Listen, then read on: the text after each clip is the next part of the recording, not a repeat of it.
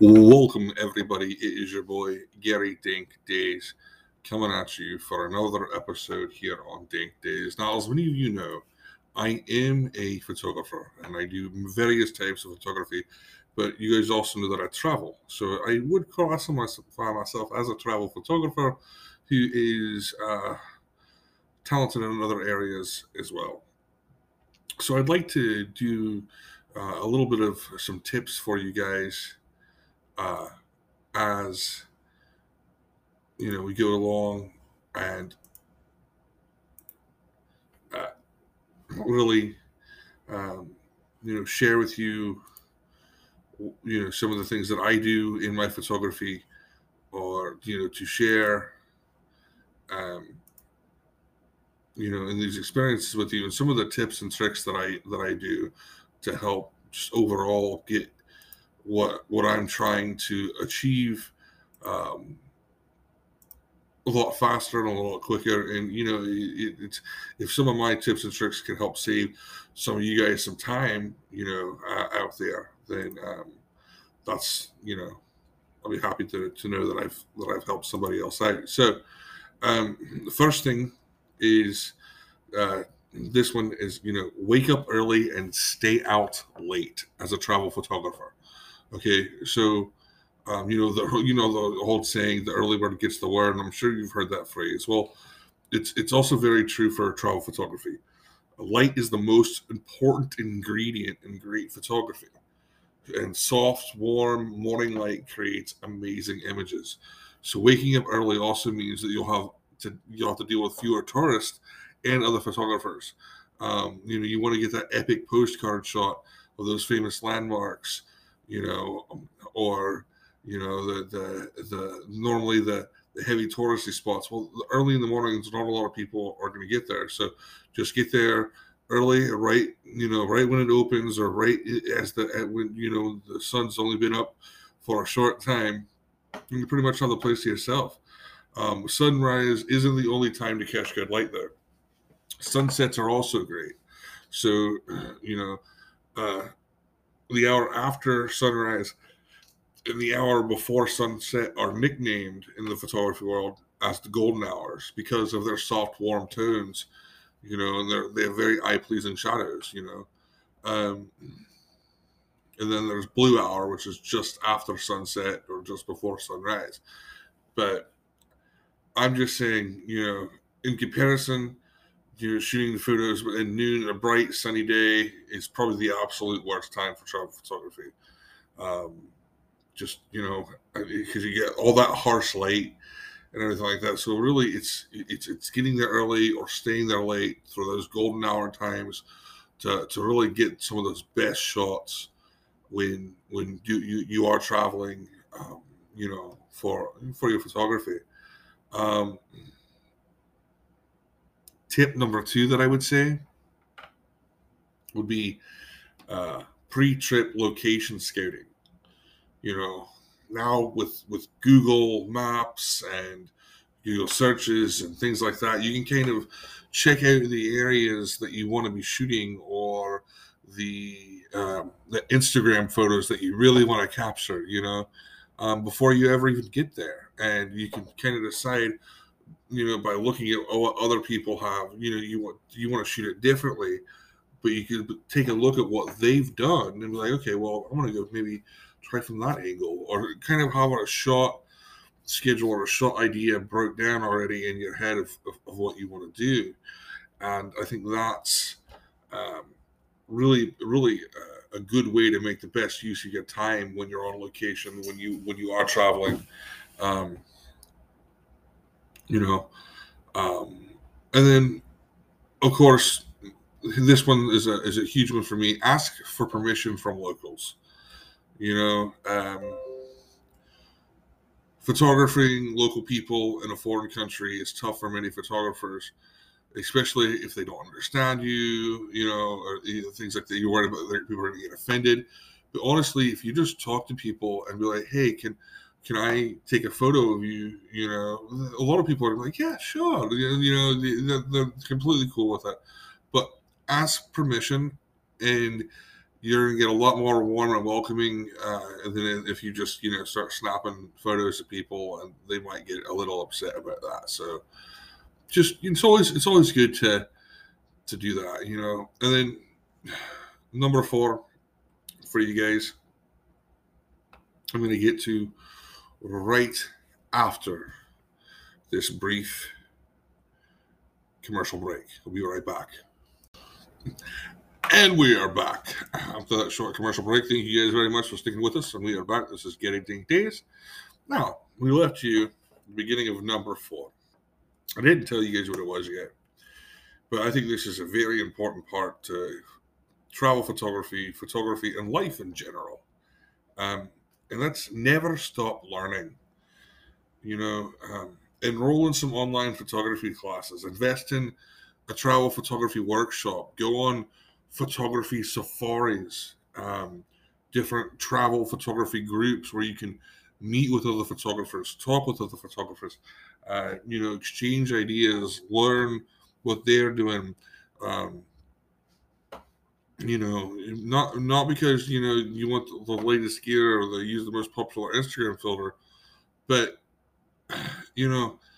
you can, there's always something new that you can learn to make those photos pop and stand out just a little bit more and a little bit better. And when you are working with other creatives and you're sharing your ideas and your techniques and they're sharing yours, it's just a room full of growth.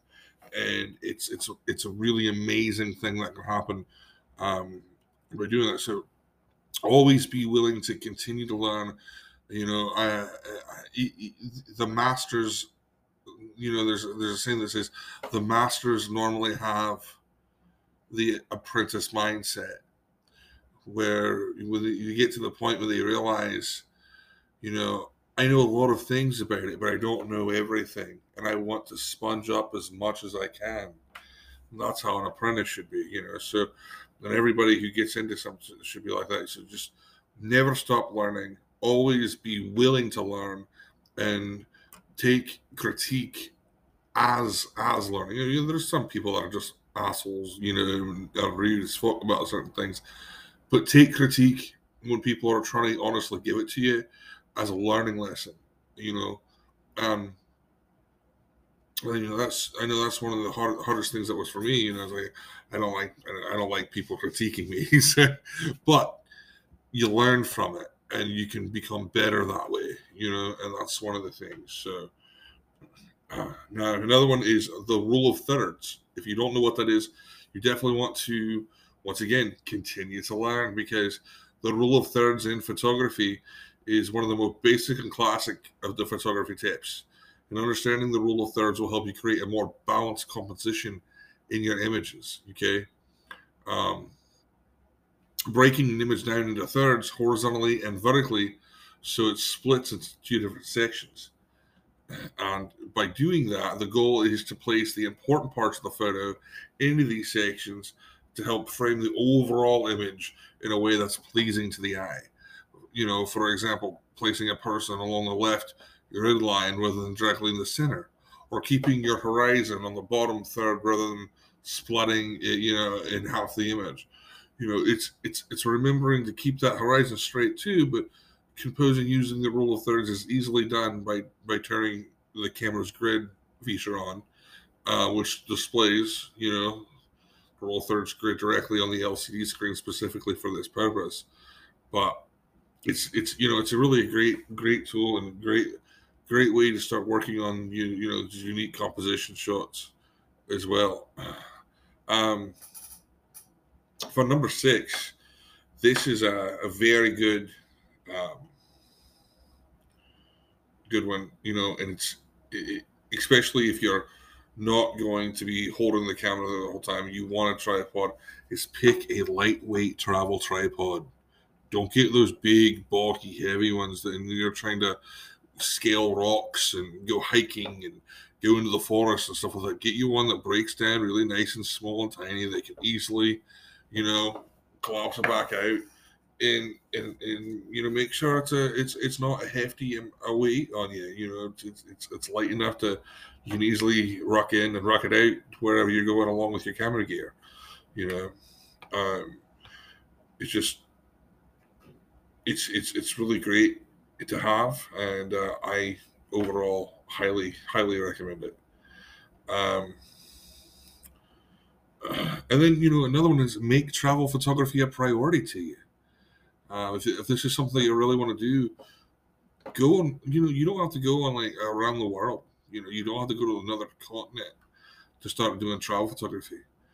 Go on a quick little vacation getaway that's like 4 or 5 hours away from where you live, and do some photography there. Share sort of vlogging or blogging about it.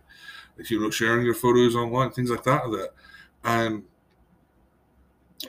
take those quick little snapshots, and you just make it a priority for you, and that's one of the big things to do.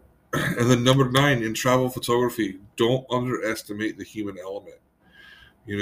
People like to live vicariously through human subjects in photos, especially if the viewer can pretend the person in the photo is them. It adds more emotion to an image. So if you're feeling like you're experiencing the location yourself through someone, they're more wanting to be engaged with those photos and will want to come back and see more of your photography as well. So you always want to look at ways to accomplish this by posting the subject in such a way, positioning the subject in such a way that they can become anonymous, or not showing the subject's face. Is a very good one.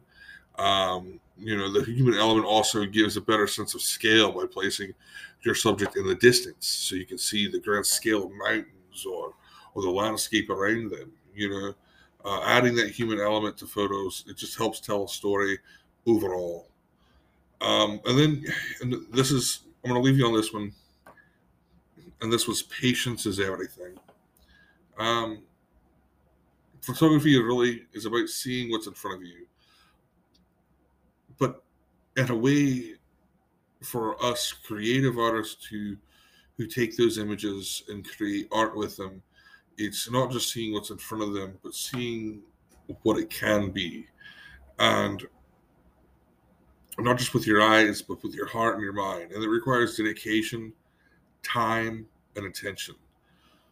You're not going to become the next Peter McKinnon or Chris Howe or Casey Neistat overnight. It's going to take time. It's going to take dedication to your craft. It's going to take passion, and patience.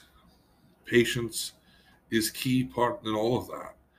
Whether you are in a blind doing wilderness photography, wildlife photography, and you're waiting and you've been there for 12 hours to get the right shot, or you're building a portfolio up and it's taking you a couple of years to get to the point of finally being able to work in the fashion industry and fashion photography, nothing worth doing comes easy. And that's one of the things that you got to remember. And with that, I'm going to end this tonight and say I love each and every one of you guys. Thank all of you guys for listening to me and hanging out with me. And you all mean the world to me. And I hope you all have the dankest days. Good night. What's up, everybody? It's your boy, Gary Dank Days. I'm here coming at you for another sick episode here with me, Dank Days. Today I want to talk to you guys a little bit about cryptocurrency, if that's okay. I know, it's been in the news for several years now, and a lot of people are still unaware of it fully, or think it's a scam, or whatever. But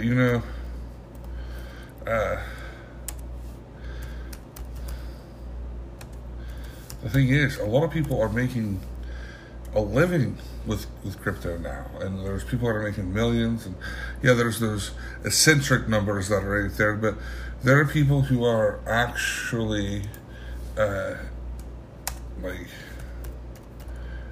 making money on a regular basis as like a full-time job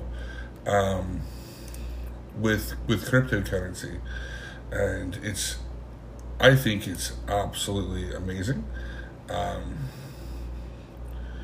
So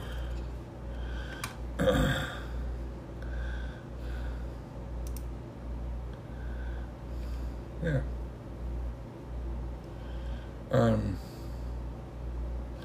I am a little herbally inebriated, my friends. So if you'll excuse me, I am pulling some stuff up for us to talk better on this.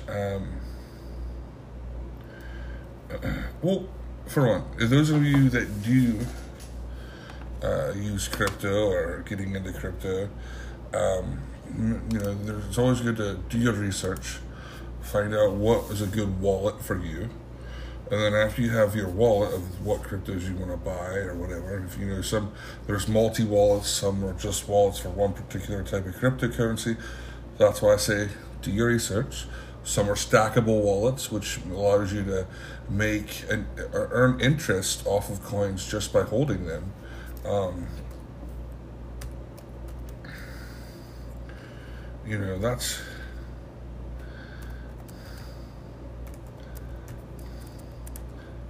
That's another huge thing for people now. Like right now, I'm just Google searching real quick, stackable crypto wallets, and it's just the list just goes on and on and on. And that's a good thing, because you want variety, and you want a market that has variety, so it doesn't, one person doesn't, rise to the top and then they control everything, and that's, would kind of ruin the point of cryptocurrency in a way from being decentralized, and it's just a really unique experience, I think, to be able to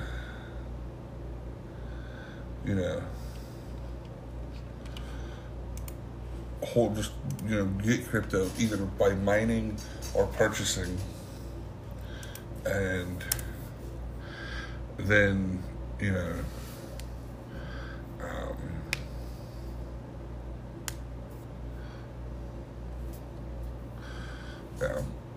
then being able to stake those same coins. So that's to me that's pretty amazing.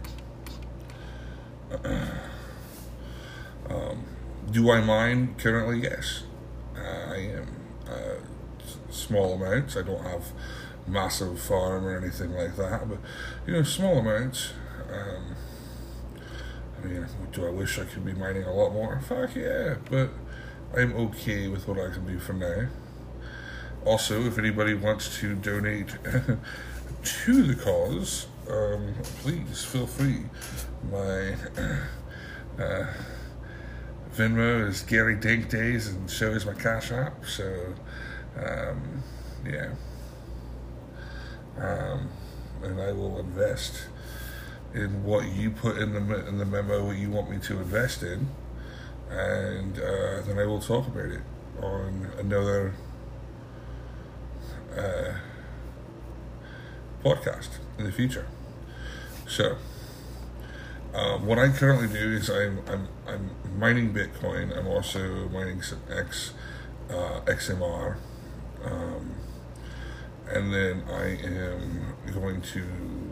I'm also staking some other cryptocurrencies as well. So let's see.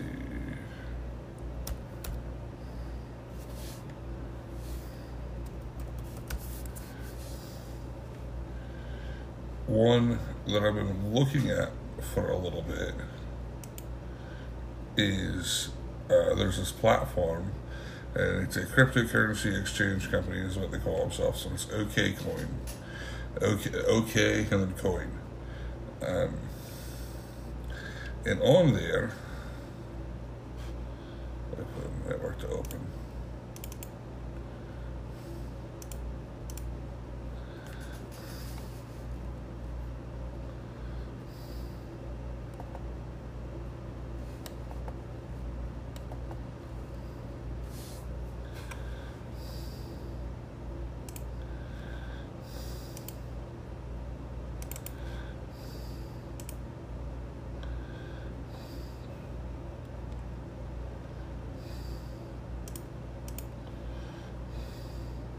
So, on OKCoin, you can stake different types of cryptocurrency on there. And one of the ones I am interested in currently is this Miami coin. And you can stake it for 290%. It's really fucking sweet. And then also, if you're new, you should check out Pancake coin as well. Those are my recommendations, but I'm not a financial advisor or anything like that. So please do your research. These are just what I do for myself, recommending for myself, and want to do for myself. So,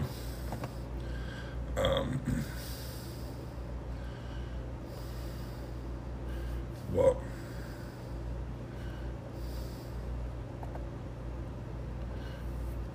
that's just me. So, yeah. I hope each and every one of you guys have a day days out there, and I'm going to call this episode for now, my friends. So I love each and every one of you.